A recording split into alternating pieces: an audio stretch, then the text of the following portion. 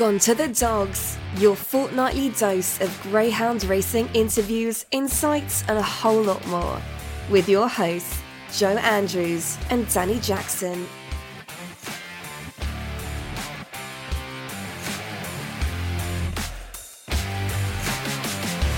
Well, welcome to episode 1 of Gone to the Dogs. I'm Danny Jackson, and with me today and for the rest of the time is...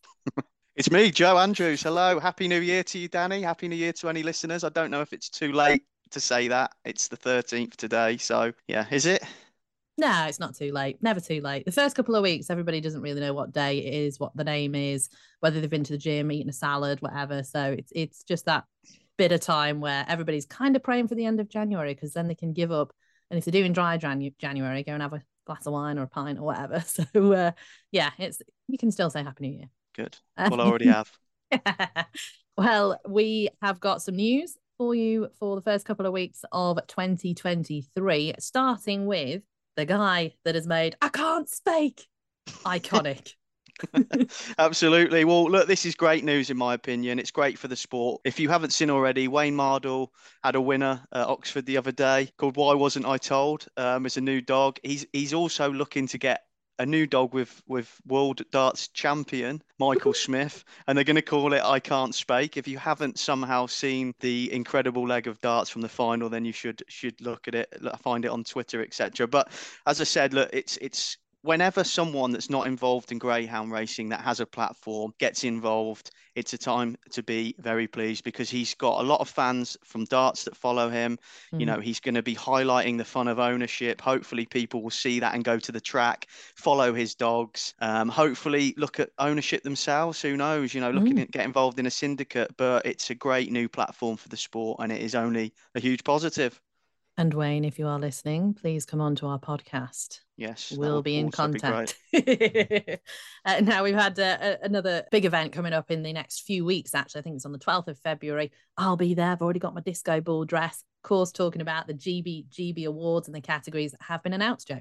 Yeah, absolutely. There's so many good dogs, as you'd expect. The bitch category in particular, you got Cooler Vanianti, Fabulous Azora, Slick Sakina. 3 amazing bitches there. Slick Sakina's also up for Newcomer of the Year and Standard Distance, and she's up against Mickey's Barrett and Derby hero Romeo Magico. So it's going to be a great night. And yeah, have a good time. I can't wait. And also to say as well, I don't think anybody will be shocked by the trainer's title. That, of course, has gone to the champion, Mark Wallace, and the owner's title, who have won it 8 out of the last 9 years, the KSS Syndicate. So I know Dave Firmager gave them a run for the money in 2022 and in the Derby, of course, but KSS Syndicate have pulled it out the bag once again. And Joe, are you gunning for that title this year? If only. Yeah, that would be nice one day, maybe in a few years' time. But no, they've got so many good dogs, the KSS Syndicate, and none more so exciting than from Poster Pillar, who is already the Derby favourite. I think he's as short as 16. I think 16 to 1's top price at the moment. So, another great set of greyhounds to go to war with in 2023. Can't wait to see from Poster Pillar again. I mean, I've seen him a few times now, not in the flesh, sadly, but I have seen him a few times. And gosh, the speed on that hound he's unreal. I can't wait to see him again. So very excited. Well, unfortunately, one of Andrew and my dogs, Lively Lauren, got to the final of the puppy collar. She barged him out of the way at the first turn, which was great, but his speed down the back and was just incredible. And then, he seems to see the trip out so well. In his Cat 1 success last time out, absolutely incredible run, and he does look like a special dog from the top draw, and one to follow. And if for any reason you haven't seen him already, go and try and find some replays, because some breathtaking performances. Absolutely. So certainly the dog to side with, potentially, if you are an anti-post picker in the Derby. Not that I do. I got my fingers burnt with Ice on Fire years ago, so I am not betting anti-post anymore until we're about, the eve of the first round. I think that's when I started to put my bets on. Talking about Greyhound Trader sales as well. I think they've been recently, and they've got another at the end of the month, or is it February? Yeah, absolutely. It's definitely worth mentioning. They had their first online sale of the year last weekend. And people are still buying dogs at decent prices. They had Ballymac Shay, which was their highest ever dog in the sales went for just over £23,000 to Kevin Boothby. So that'll probably be called Savannah something going forward.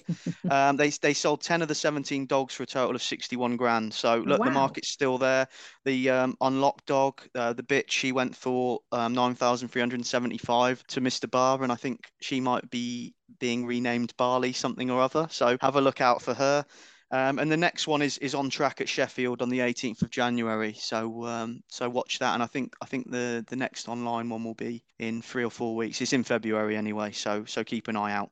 Fabulous. Yeah, great to see that there is still money floating about as well for the top dogs. This has been mentioned a lot, but the fact that the GBGB has published the full calendar for 2023 of Cat 1 races, I Yeah. think there's 58 events this year, is brilliant. And it allows owners and trainers to plan out and buy dogs for certain competitions well ahead of the schedule. So that's nothing but a good thing too.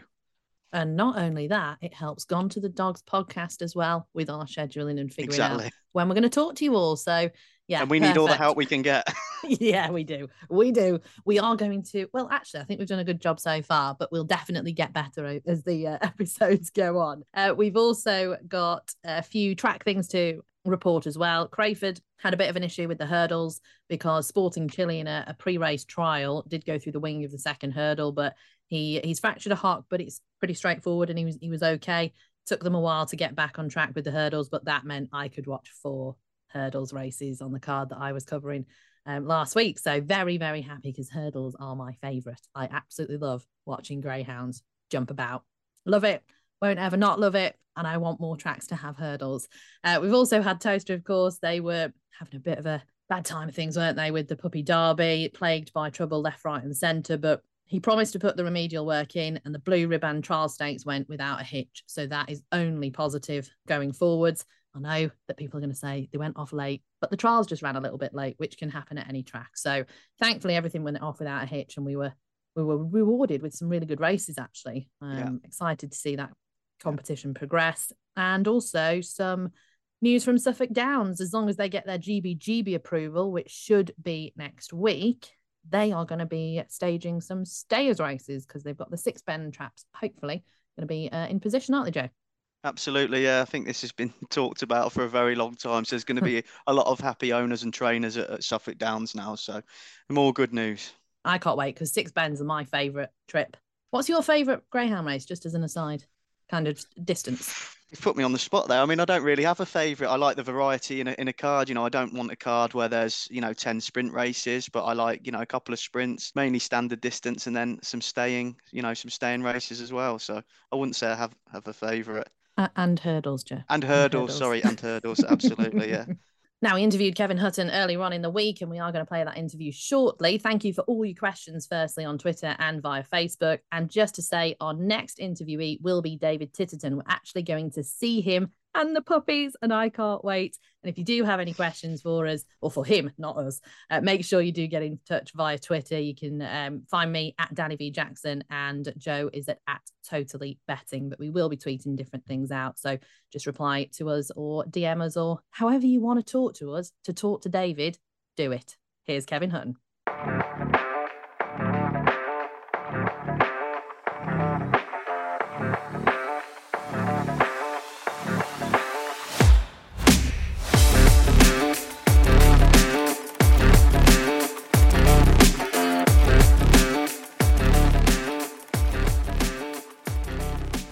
Kevin, for those who don't know your story, how did you get into greyhound racing and training? Did one come before the other?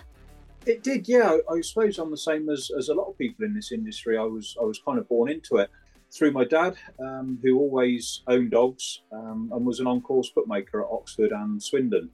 So all my early memories are from going racing with him, 2 or 3 nights a week, picking up old tote tickets and watching the dogs run and just having a great time. And I say Dad always owned dogs for as long as I can remember. So, kennel visits on a Sunday and going out open racing. I can remember going to Ramsgate and places, that are long gone now. And we had great fun doing it. And so I'd always been involved through that side of it. And then Dad started his own licence. He started training a few dogs. And it just kind of grew from there, really. I got a job with a local trainer when I was sort of still at school, about 14 years old. Did the weekends and absolutely loved it and never left. Fabulous. So yeah, a bit of a family connection there with your dad. And I know that you train with your other half as well, don't you? So it's big old family business. It is, yeah, yeah. And so my mum and dad and Donna's mum and dad are a huge help to us. Even now they do an awful lot for us. Work in the kennels when we need, and my dad does all the accounts for us as well. So we're really lucky. It's a big family effort still. Now, do you remember who your first ever winner was as a trainer? Because I'm sure that has got to stick in the mind. I do. I'll never forget him. He was a dog called Stanton Speckles. He was a gorgeous black dog with white flecks all over him. He was absolutely stunning. He was one that me and my dad owned. We bought him from, I think it might have been Thurles Sales when we went over there once. This was before we started training, actually. He's with another trainer. And then when I decided to take my own license out, we obviously brought our own dogs into ourselves to start. And he was our first winner. I think it would have been September 2006, somewhere around there. But no, he was a lovely little dog, real character. And he won a lot of races. He was good fun for us. And I was going to say, who have been your favourite hounds that you've trained over the years? Because it is usually the ones that have got those little quirky personalities, isn't it? Oh, it really is. Yeah, we've had some beautiful dogs over the years. Probably going back to the early days, two dogs I kept as pets for myself, actually. There's a dog called Shelbourne Nash. He come into us, I think it was from Paddy Curtin. He was probably sort of 3.5 year old when he come into us, but he was just a fabulous dog. We used to call him Rocky. And he was absolutely mad. He was completely crazy. The girls who worked for us at the time, they wouldn't even get him out of the kennel. I had to do him every time because he was just such a bullet. But a great character, and we kept him here as our pet till he passed away. I think he's about 12 or 13, so he had a good innings. And we had a dog alongside him called Nylock. We used to call her Goon. Just a little grader for us. She won her races when she wanted to. But just the most loving personality, and so she stayed here and saw out her days and until a similar age, actually. But yeah, we've had some wonderful dogs over the years. And have you always been at Signet Kennels, or did that come about later? No, we've always been here. Yeah, I've only ever trained out of Burford. We were really lucky how we found it, actually. Some friends of ours, Michael Peterson, who trained at Oxford for a long time, they were looking for new kennels and had actually visited this farm, seeing if it would be suitable for them, but it just needed too much work. And with them having a full kennel of dogs, they just didn't have time to do it. And then when we decided to take out a license, they said, well, that would be perfect for you. It's 5 minutes up the road. You'd have the time to do the work necessary. So we literally come up, I think it was a Monday evening. We met the farmer. We had a quick look round and we said that this will do for us. And literally the next day we were up here cleaning out and starting the work. Amazing. So it's all handmade as well. And how long ago was that then? So that would have been early 2006. That would have been, yeah. So I was still working full time, and then me and my dad were just up here all hours we could, because it's all, for people that don't know, it's all old piggeries, and so they literally just took the pigs and left everything. It was a complete mess. There was hardly a window in the place, and everything needed a real good clean. So we just spent, I think it was probably 3 or 4 months working on it, getting all the kennels done and facilities and the gallop put in before we even brought a dog into the place. So it was a lot of work, but it's certainly been worth it. It's been a fantastic place to train from, and I say that's been sort of 16, 17 years now. So yeah, it's been a great find for us. Amazing. It is a lovely place for the dogs. I mean, obviously I've been there myself, and cracking spot up there in Burford you've got. Now, just moving on to sort of the current stuff. You've had 159 open winners, I think, in 2022, which is some feat. Lots of Category 1 success. But looking forward to 2023, what are your goals? Are you a man that sets goals, or do you just try and get as many winners as possible? Yeah, absolutely. Yeah, I mean, we've never been a kennel to run dogs for the sake of it or overrun dogs. So we try and pick and choose what competitions we want to go for, and if the dogs are fit well, they'll go for them. So 159 winners, I think, is probably not the most we've ever had, but it's a very good year. Obviously, we had a fantastic year on the British breeding side of it. So if we could do that again, I would be very pleased. The Monmore Puppy Derby is always one I've really wanted to win, and I'm hoping to probably have one of our best ever teams for it this year. So that would be a big aim for us. I hope to go well in that. The elusive Monmore Puppy Derby. Well, fingers crossed for this year. Are you going to go for the trainer's title or anything like that? I think it's just one of those things. If it happens, it happens. Obviously, Mark Wallace is just incredible. What they do every year in, year out, is phenomenal. They're an amazing kennel. And I think we were second in it one year. I think 2018 was our best ever year, which we won. We won a host of big races: the Derby, the Oaks, the Puppy Derby, I think the Golden Sprint. There was about 6 or 7 Cat Ones that year. So, and we still didn't beat Mark. So I'd say it's not something we go out desperate to win by any means. But if it were to happen one day, obviously you'd be delighted. Yeah, absolutely. And how big's the team now? What, dogs or staff? Dogs. No, dogs. How many dogs are you going to war with this year? We've got about a kennel of 68, I think, at the minute. We will trim up on that slightly low because there's some pups in there that won't make the grade. We want to concentrate much more on the open racing than the degraded scene. So if we could settle down to about 50, 55 dogs, with some good quality in there, I'd be delighted. Yeah. And why is that? Because I heard an interview with Mark Wallace the other day, who said he was doing the same thing this year, cutting down on the grading runners. Is that just time, with the kennel, or what? I think there's just too much racing nowadays. It definitely starts to sour you a little bit. I hate all this daytime racing as well. It completely wrecks how you run your kennel during the day. It takes 1 or 2 people out of the kennel each day, which is a huge amount for a small little team. Which most kennels are, and it just affects the way we train our dogs. So I'm not keen on doing the morning racing or even the too much of the afternoon racing. So if we can cut down to a nice number of good open class dogs and a few pups coming through, we won't have so many racing commitments, and we can just pick and choose where we go and what we aim at. So that would be utopia if and when we get there. So you're looking at an optimum kennel size for yourself personally of around about 60, 65 now? Yeah, that would be absolutely perfect. That would, to say we obviously do a lot of breeding. We get a lot of young dogs through. So the graded side is very important. You need that to start these young dogs off on. But, the ones that are not going to make the open circuit will be moved on, sort of thing. And we just concentrate on the open racing as much as we can.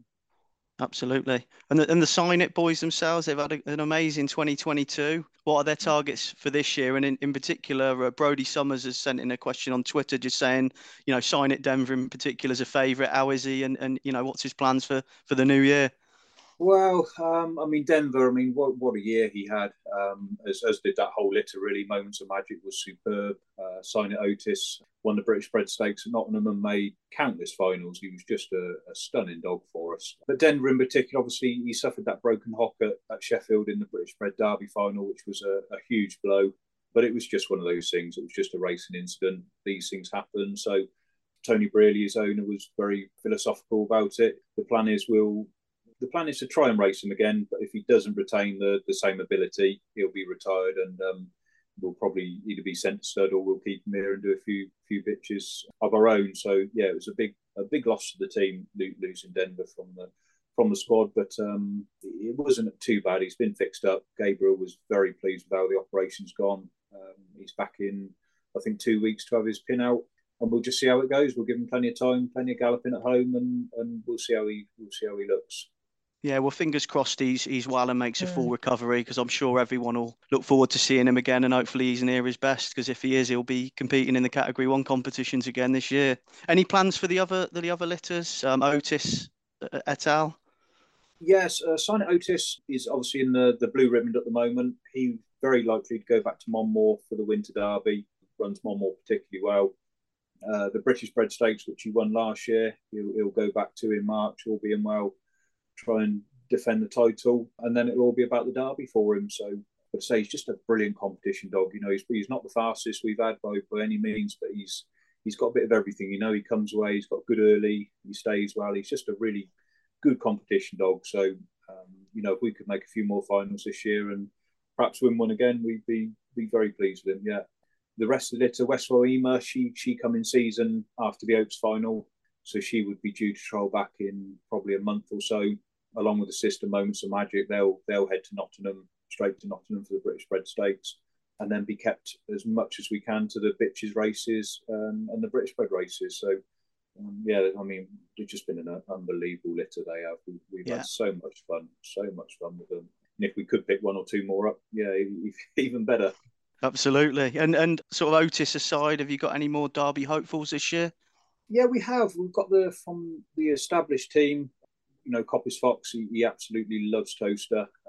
Made the semi-finals last year and would definitely be a better dog this year if he gets there safe and sound and everything. Ran a cracker on Sunday. Yeah, I was just about to say that. He ran an absolute stormer, didn't he? He did. He always seems to be a little bit underrated, that dog. I say he's made the semi-finals of an English derby. He's won countless open races, and yet he always seems to go off at big prices at Toaster. Yet he loves the track. So it was no surprise to us to see him win the other day in what was obviously Azura and Make It for Waz are both great bitches. But I say he's run against the best of the best at Toaster and always handled himself well. So he'll be a big part of the Derby team. And we've got 2 or 3 proper youngsters in, ones that I think could really be turned into Derby dogs. The likes of Romeo Atomic is very, very decent. Another dog he's currently unraced at the moment called Rioja Joey. Get your notebooks out. I've just done that. Yeah, he really looks the part as well. But we've got others there as well. A really nice team of young dogs. How far they'll go, we don't know yet. But at the moment, we've got some nice ones there. Brilliant. And the Derby is obviously the pinnacle of the sport. Is there anything special or specific that you do to train for the Derby? Yeah, I mean, when we had the likes of Wildcat and Bale, which were our 2 what I call proper Derby dogs, just everything is campaigned around that Derby. Everything is geared towards it. You literally pick and choose the races, building up to it very, very carefully. We didn't go for any trial stakes. We just trialled them, kept them as fresh as we could. Back in the days, you had the 3 runs in the week leading up to the semi-finals, so you needed to keep them fresh. And thankfully, that those 2 boys made it all the way. Well, obviously won it, and Bale was undone by a bad draw on the night. But the proper Derby dogs are definitely treated a little bit different in the build up to it for sure. Really. And how did Wildcat come about? Like, did you buy him from Ireland, or what's the story there? Well, it was we were very lucky actually. We trained the mother, Droopers Daniil. She come into us and she was just a brilliant bitch for us. She won the English Oaks back in 2013, and she had her first litter. What 2 now? I think it was Droopers Oscar, which we ended up buying 1 or 2 from. And then the owner very kindly said, "Did you want to be part of a couple of the dogs from the next litter?" So we bought a half share in 2 dog pups. Didn't even see them. Didn't know what they were. One turned out to be Wildcat, and one turned out to be Dalmar, who didn't actually win anything, but he made the ARC final, made the Irish Sprint Cup final in Dundalk as well. Unbelievable dogs. So yeah, we were very lucky there. We owned them from I think 2 months old. That is a fantastic story, and he's got to have a special place in your heart and the team's hearts as well. Oh, massively, yeah. I mean, the Derby, it drives an entire sport. It's what you get up every single day for. It's what breeders breed for. It's what owners pay fortunes of money for. So to realise that dream of not only training a Derby winner, but owning a half share as well, say from the bits you trained to win the Oaks, it was just everything was there. It was quite incredible, really. It's I hope we do it again, but if we don't, at least we've done it, and I'll never forget it. Amazing. Now we are just going to switch tacks to the breeding side of things because, I mean, Forest Natalie, she's the superstar mum of last year, of course, but I hear or I've read that you've got a couple more talented ladies maybe lined up to be mums this year. Yeah, well, I hope so. We've got 2 or 3 litters at schooling at the moment. We had a really good bit. She was called Not Too Late. She was actually owned by my dad. And she won, I think it was the second race for her life in 29-20 round Toaster in the Maiden Derby. It might have even been the first race for her life. She was a really, really good bitch. She went on to win, I think, 5 or 6 races at Central Park. She was not far off the track record down there. But anyway, unfortunately, she suffered a broken hop down there.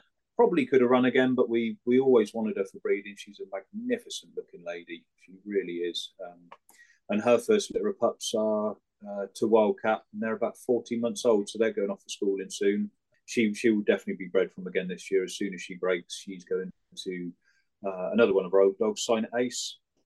So we're hoping she throws. The pups look superb. Not that always means a lot, but they certainly look the part.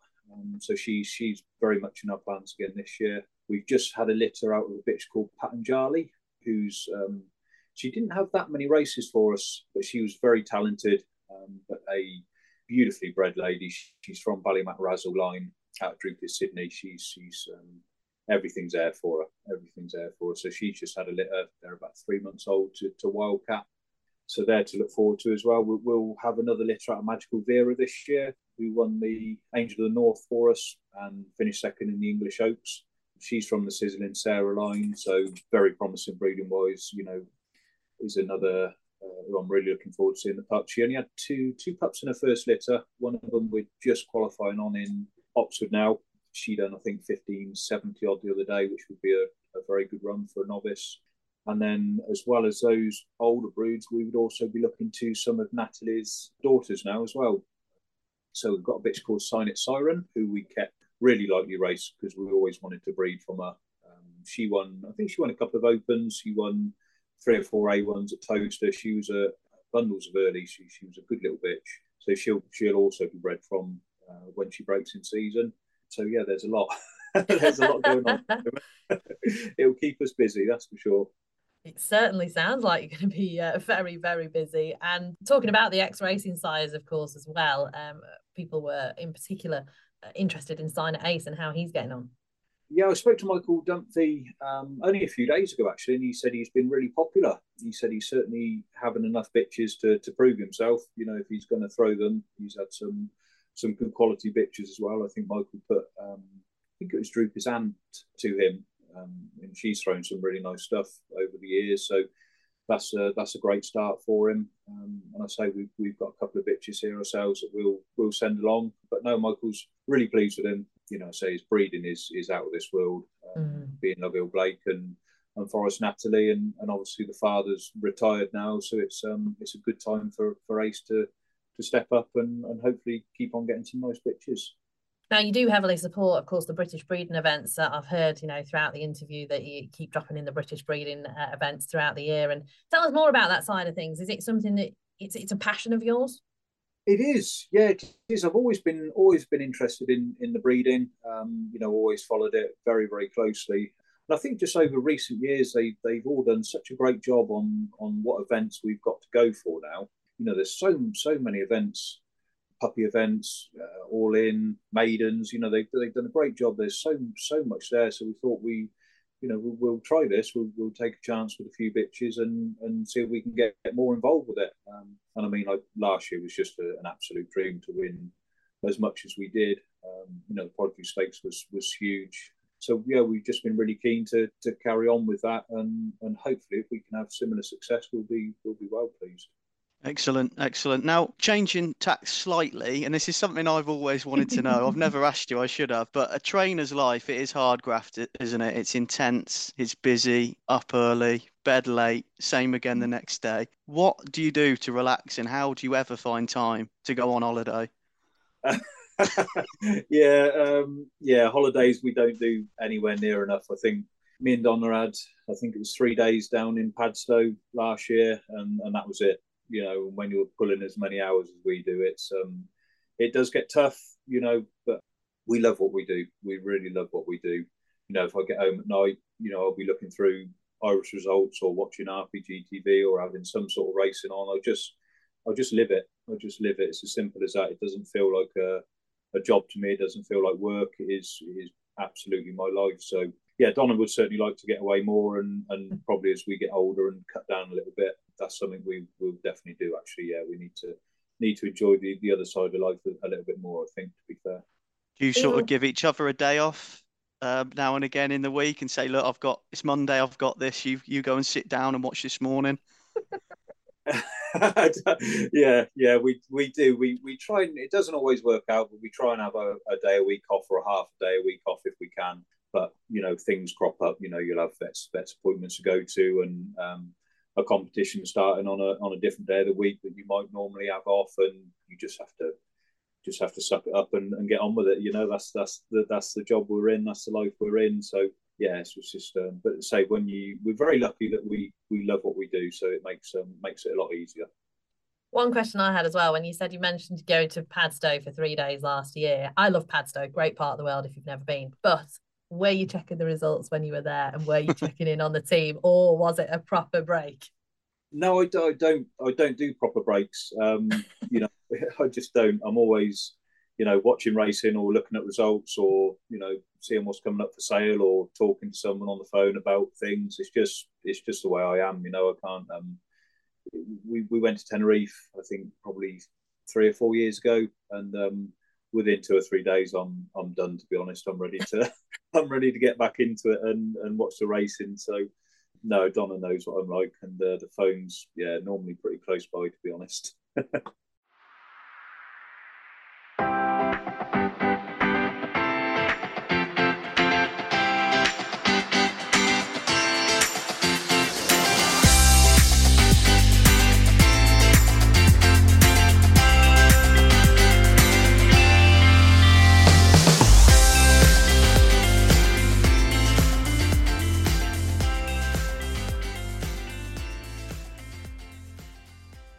Hi, my name is Janice Kennedy and I run Homes for Hounds, which is based in Coatbridge, just outside Glasgow. We currently have 30 retired greyhounds looking for sofas. We currently have one boy in particular who has been very unlucky in his quest for a sofa. Bo, whose racing name was Border Flatfield, is a 5.5-year-old black boy.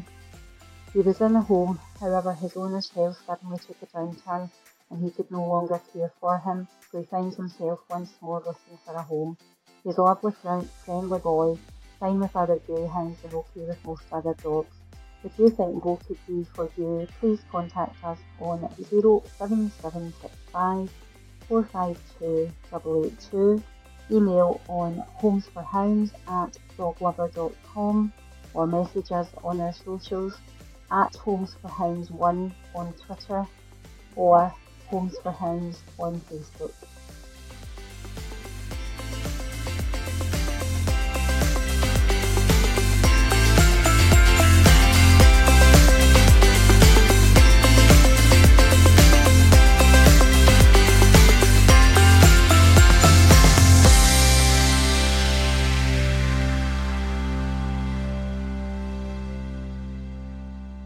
Now, talking about phones, we're going to go for the social media questions now. And Gary Tidmarsh on Facebook said, if you were chairman of the GBGB and could change just one thing in the sport, what would it be? Cool. If you had a magic wand, it would be the compulsory levy. That would be, that would transform this sport, I think. A compulsory levy, a proper percentage, to increase funding for prize money, for welfare, for everything is where we need the sport to be. I think with the current funding levels, it's always going to be very tough, no matter who's in charge there. Absolutely. And then moving on, Paul Wing on Twitter at the Railwayman66 says, do you think we'll still have a sport in 5 years' time with all that's going on? Now, I assume he's referring to issues at tracks and things like that.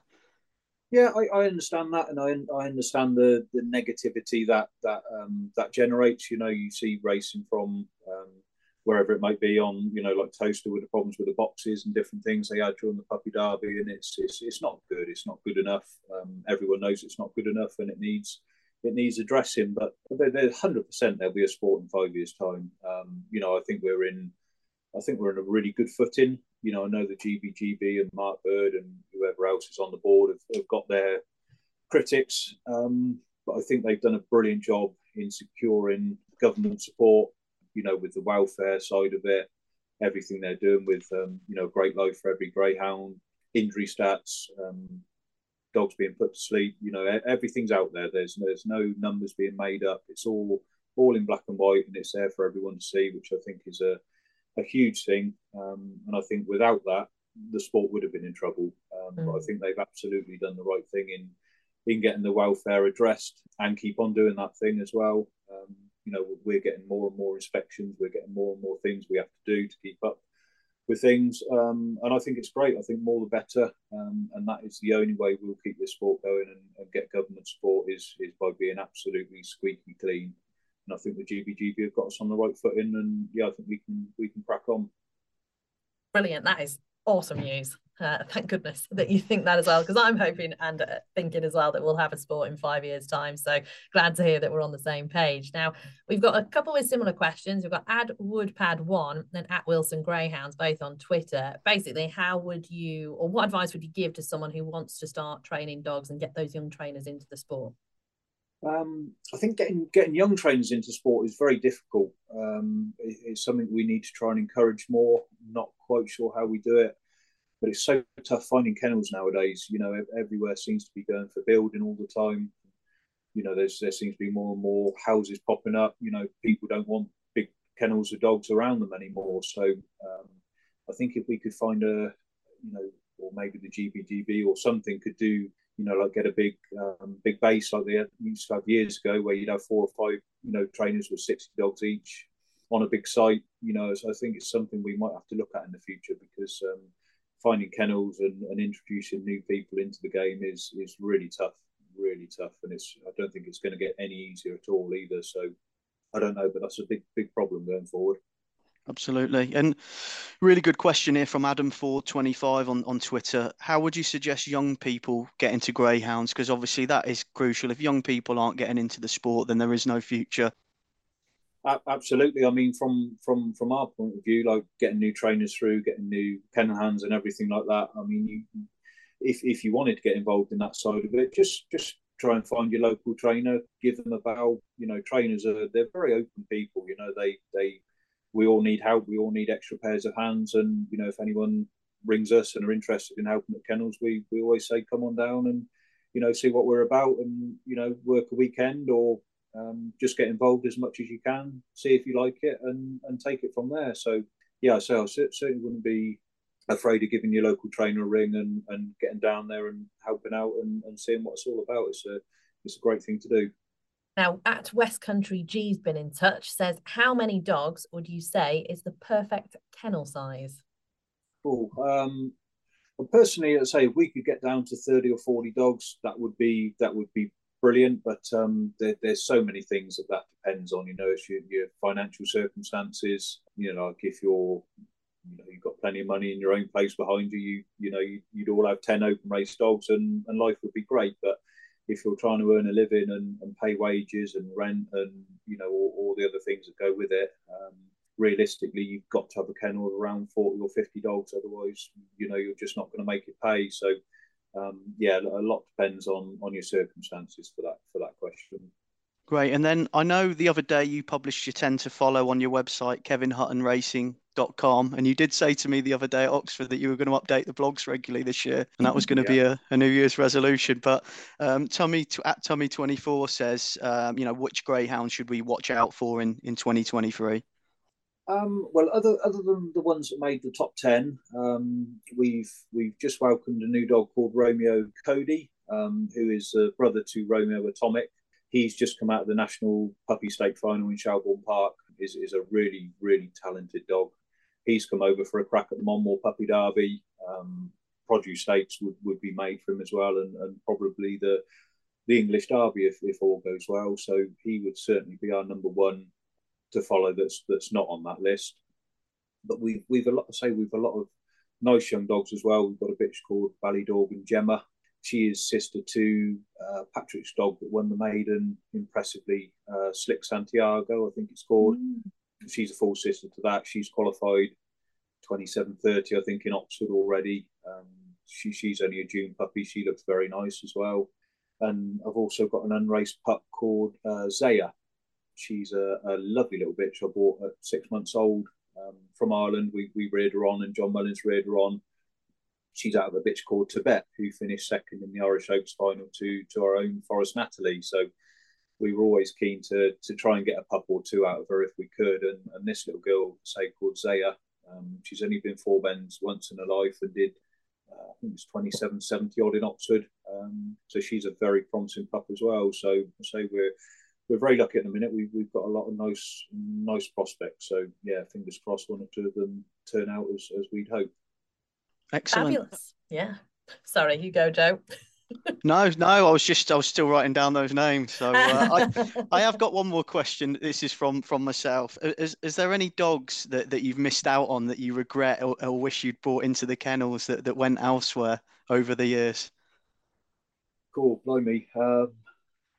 I, I should have bought should have bought. I really wanted to buy the Thorn Falcon dog. Oh, I watched him in Enniscorthy. Was so impressed with him. His pace from 2 to 3 was just immense. Obviously, he was out of Wildcat as well, which I was looking out for every Wildcat dog that come out at that time. And by the time we made an inquiry in the morning, he'd already been sold. So that he's probably the biggest regret. I should have got on straight away on the night and tried to do a deal. But obviously Patrick and Keith got in there straight away, which is what you need to do. And it was just fabulous that he went on to win the Derby for them, and the Maiden Derby, and obviously done the prospects of our Wildcat stud a huge boost. So yeah, but he's probably the number one. I should have cracked on and bought him. Yeah. That's why you don't go on holiday to Padstow very often, just in Yeah. case. You can't afford to miss these Yeah. dogs. Yeah. Finger on the pulse at all times. Kevin, we've got like a minute left on this Zoom meeting. So I would just like to say thank you so much for being our first guest. More than welcome. Yeah, any time if you need a shout out for a big race or whatever you're going to do, just bell us anytime. No trouble. That's brilliant. Yeah, thanks, Kevin. Cheers, Joe. Good luck, guys.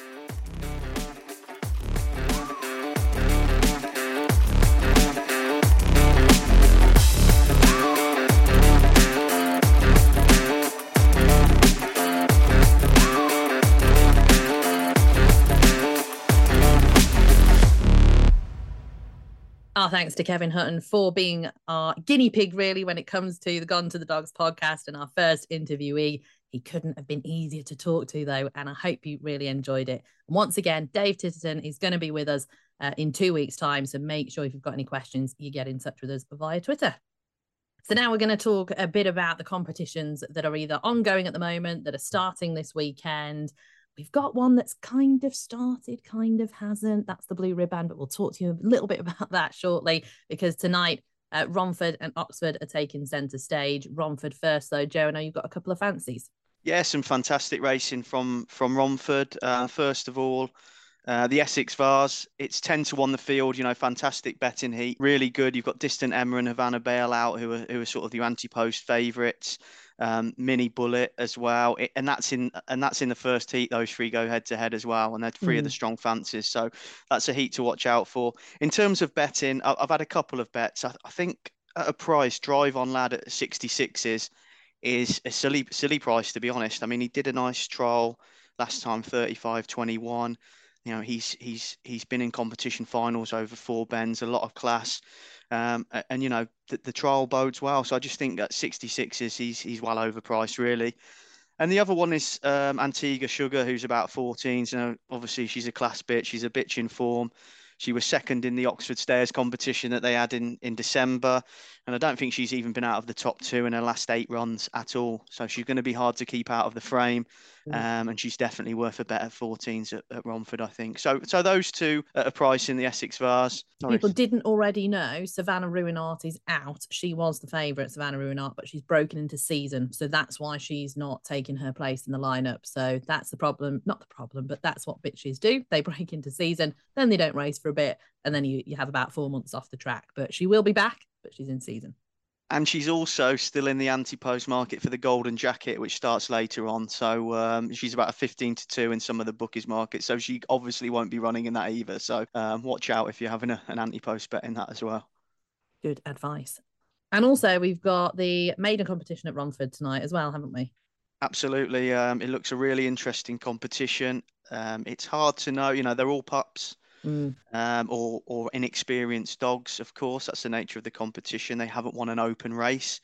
So it is tricky, but there is one I really like, and that's Droopy's Chaser, and he's about 9-1, 8-1. I backed him yesterday. He's ran some nice races at Romford and at Oxford too. His last couple of recent trials at Romford read well, though, 24.01 and 23.95. So if he traps better, because he can be slowly away, but if he traps better, he will be very hard to beat. I think, he's not been trapping well and doing those times. So I just think he could be one for the maiden comp at Romford, but very hard, very hard. Oh, they're always really competitive as well, aren't they? When they've got youngsters, when they've not won an Open before, it's just fiercely competitive. So I haven't had a go in I the don't maiden blame competition. Well, the thing is, some of these dogs would have been aimed at this competition, and I think that you had to have 6 runs to qualify as well. So you don't know who's been held back maybe a little bit for this and who hasn't. And it's going to be an interesting watch, and I'm sure there's going to be several dogs that come out of it that are going to be top draw and have a really bright future. So certainly one to watch. And Droopy's chaser, the greyhound, to hopefully keep on the right side of. Now, Hope so. talking about the puppies, we've got a few in action, I think, at Oxford. We have, yeah. There's the puppy competition, Puppy Cup starting tonight, which is again going to be really interesting and informative for the rest of the season. However, having said that, and you heard Kevin earlier, we have got Romeo Atomic running in this competition, and James at Ladbrokes Coral has already said he'd put him in at a 1-3 shot to win the whole thing. So wow. It might not be particularly competitive on paper, but it's going to be great to see Romeo Atomic because he's going to be a star of the future. I'm sure of it. He looks out of the top draw. And I'm sure there's going to be a couple of other pups that come out of it that are going to be ones to follow. So not a betting heat for sure, but, an informative comp, same as Romford. Certainly is. So 2 good competitions at 3 actually, Romford and Oxford this evening. So that is the 13th of Jan, of course, when this podcast is released. So talking of hot priced favourites, we've talked about Romeo Atomic, of course, at Oxford. We've also got a cracking bitch who I think is about to turn 4. I think she's only been out of the front 2 twice in her career so far. Wow. Yeah. Didn't know that. Yeah, absolutely, Danny. The Diamond Stakes starts at Oxford too. It's only 2 semi-finals and a final. And I haven't seen any prices for this, but you've got Space Jet in it, and she's an absolute queen of the track. It's a marathon trip. It's 8 bends. She absolutely loves it. She's fantastic to watch. Really exciting. She's usually not the fastest away, but she has got some stamina. And when you see it kick in, it's something to behold. So, not a betting heat, but she's always great to watch. She is. She's got some really good track craft as well. And when you think she is nearly 4 years old, granted, she had been off the track for the majority of 2022, but to come back in the manner that she has, she's had a couple of defeats, but to come back and still be right bang there at the top of her game at approaching 4 years old, I think it's next month that she's 4, is just unbelievable. And I, for one, cannot wait to see her in full flight once again, because like Joe said, she usually doesn't start well, but her stamina and the way she just scythed through the field. That is why I love stayers races, because when they've fallen out the boxes and you think no hope, and then they do something like Space Jet can do, it's just out of this world. It really gets the blood pumping and I just get very excited. Well, you see dogs winning off the front all the time, don't you? 4 bends, 6 bends, 8 bends, it happens regularly. So, no matter what the trip, when you see a dog weaving through the field and staying on and getting up, on the home straight or on the line, it's, that's what it's all about.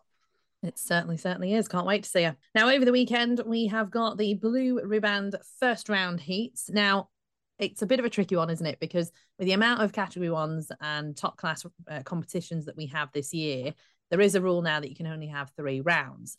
I think quite a lot of tracks will implement what Toaster have done so far for the Blue Riband and have a trial stakes where the first 3 will be invited to the official first round heats the week after.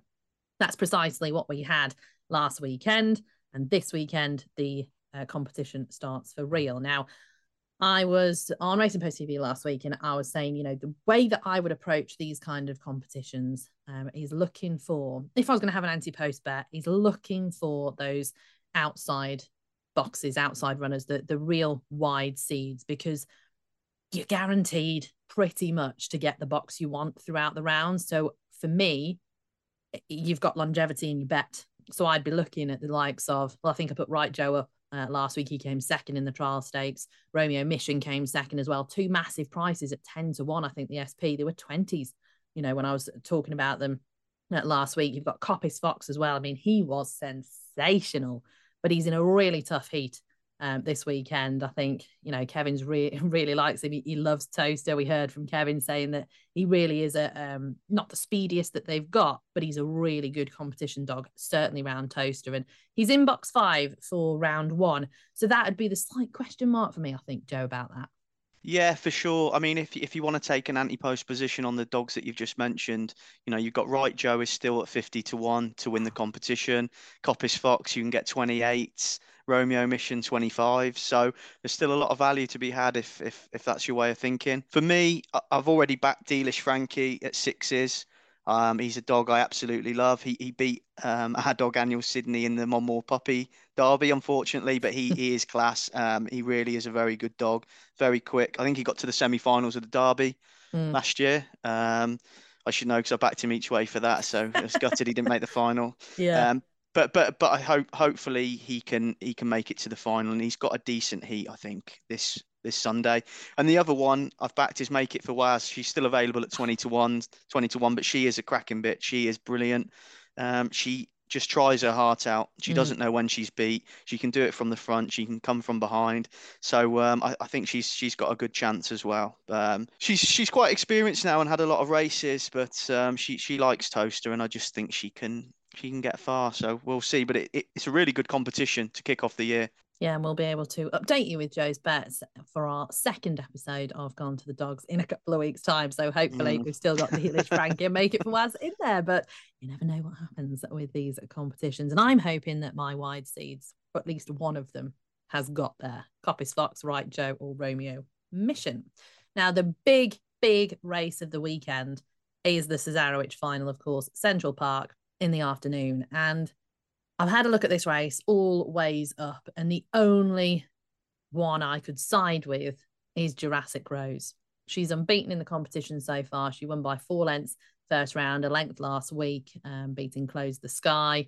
She's got one of the faster times in the field. It's not the fastest. Farney's Chloe went 3 spots faster than her in the first round. She's got box 4 today, Farney's Chloe. The lineup is Jurassic Rose in 1, 2 Cachice, 3 Luna Jezebel, 4 Farney's Chloe, 5 Close the Sky, and 6 Slaney Side Harvey. But the clincher for me is the fact that she's got some really good early pace, Jurassic Rose, and everybody else is a middle seed, and they kind of start in a similar manner. So Cachice might be on the tail of Jurassic Rose in the opening strides, but I just think Jurassic Rose is going to blow Cachice out the water, and the rest of them will have a bit of a job on. I think it's going to be a little bit crowded and a little bit congested around the bends, especially because everybody wants everybody else's ground apart from Jurassic Rose. She absolutely loves the rails, certainly in the early strides, and I think she's going to be pinging and winning quite easily, I think, Jurassic Rose. So she'd be my idea, certainly, of the Cesarewitch victor on Sunday. So fingers crossed. She might be short, though.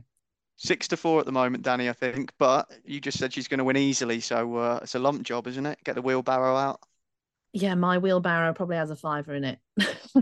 And a flat tyre. Yeah, I am a right wuss when it comes to betting. I know that I've worked for a betting company for now nearly, over a decade.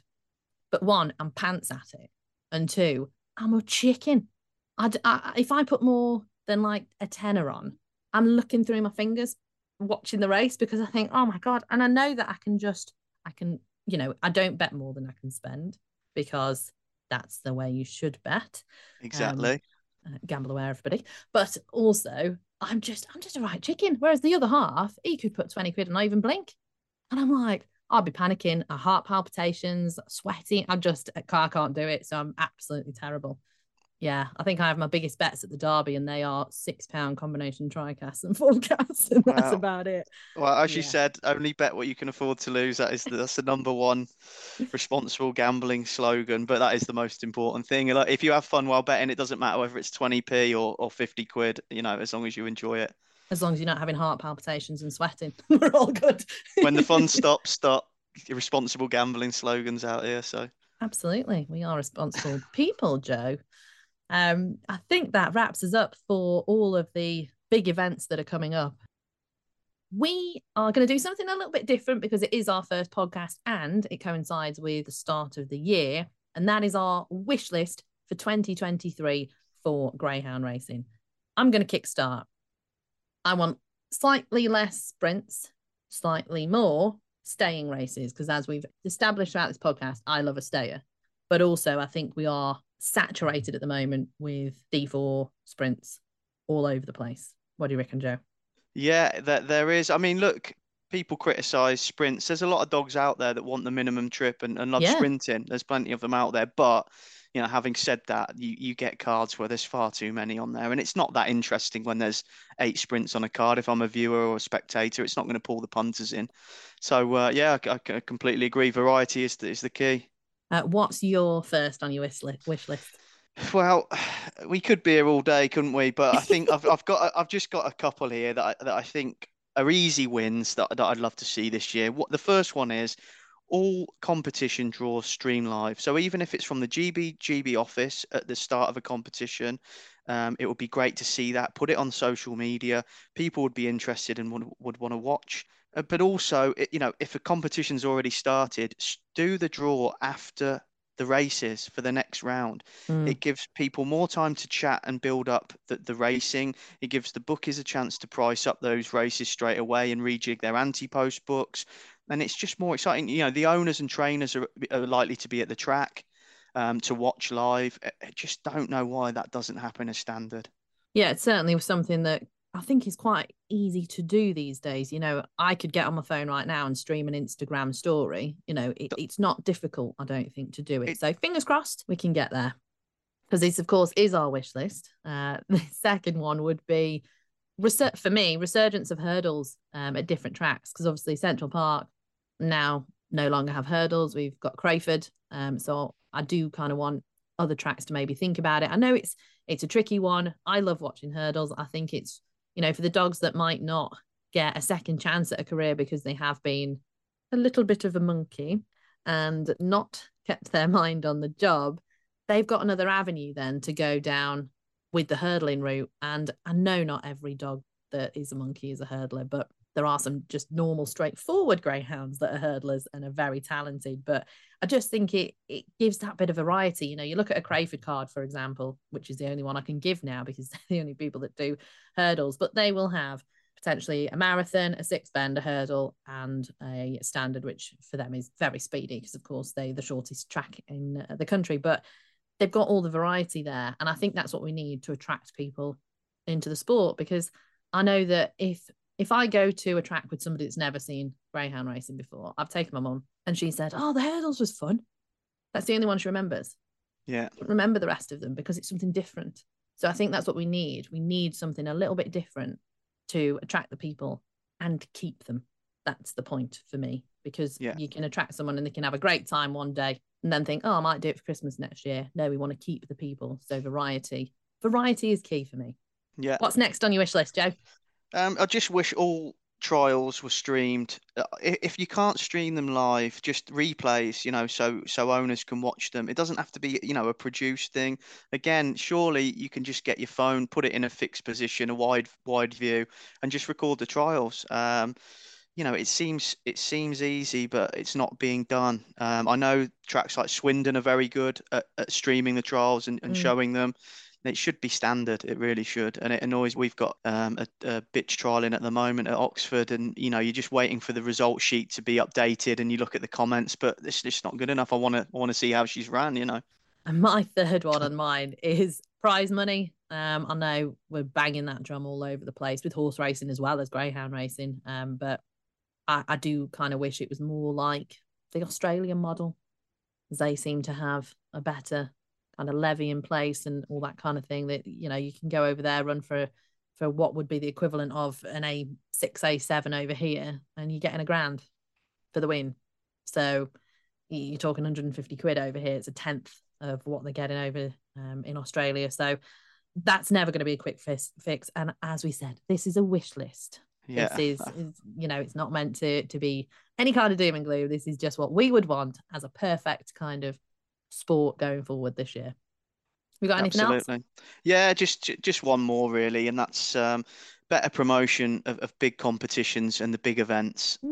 Again, some tracks do it better than others, but when I looked last year at Perry Bar, they had the St. Ledger. I'm not singling them out, it's not just them, but they had a brilliant night's race in the St. Ledger final and the Birmingham Cup final on one night. I think it's a Thursday night, and it just looked like it was dead. I mean, that's the Perry Bar's in the middle of Birmingham, it's surrounded by houses, and sometimes it feels like tracks are just trying to get away with the bare minimum. What's the minimum we can get away with here to run a greyhound event? And obviously, you're going to have your graded stuff in the mornings and the days that take place, but for the Cat 1 finals and the competitions, I just wish they were promoting it locally on social media and things like that.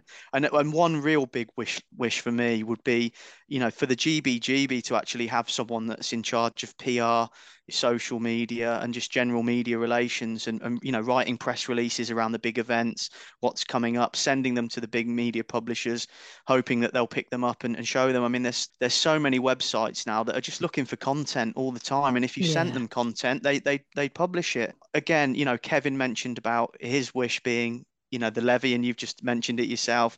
We need more funding coming into the sport to pay for these things, because, there isn't a magic money tree that the GBGB have got. But I think that would be a really important role. And it all rolls into getting more fans in. If there's a bigger collective audience, sponsors are going to be more likely to get involved and things like that. So I just wish, the sport would try and increase its reach. That's all. Is that too much to ask, Danny?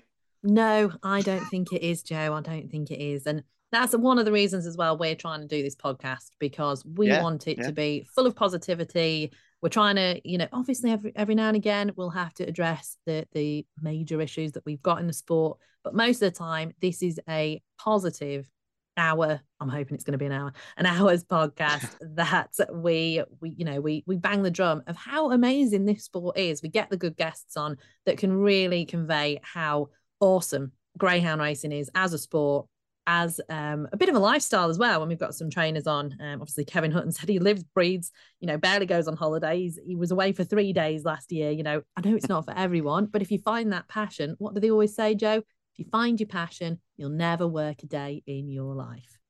They do say that, yeah. And again, I'm not, I don't want to single anyone out there. I've mentioned a track, but it's absolutely not just them. And I just want the sport to flourish. That's all. And I think that's what everyone wants. And there's been stuff said about people on social media, trolls and negativity. But I think everyone just wants this sport to be as good as it possibly can be.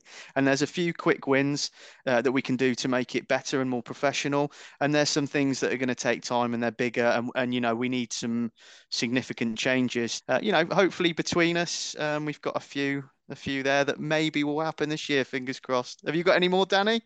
No, that's me done. That's my very short wish list, because I could go on, but no, I thought I'd keep it short and concise and see what actually happens this year. Fingers crossed we get it a couple ticked off, but we'll do a bit of a review in the early part of 2024. Hopefully we'll still be going by then, Joe. Hopefully, yeah.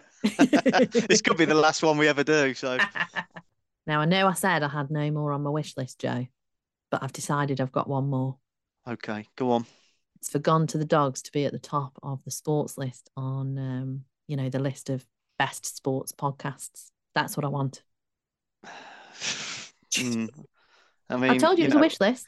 We might get live trials streamed, and we might get more hurdles races, but I don't think that's going to happen.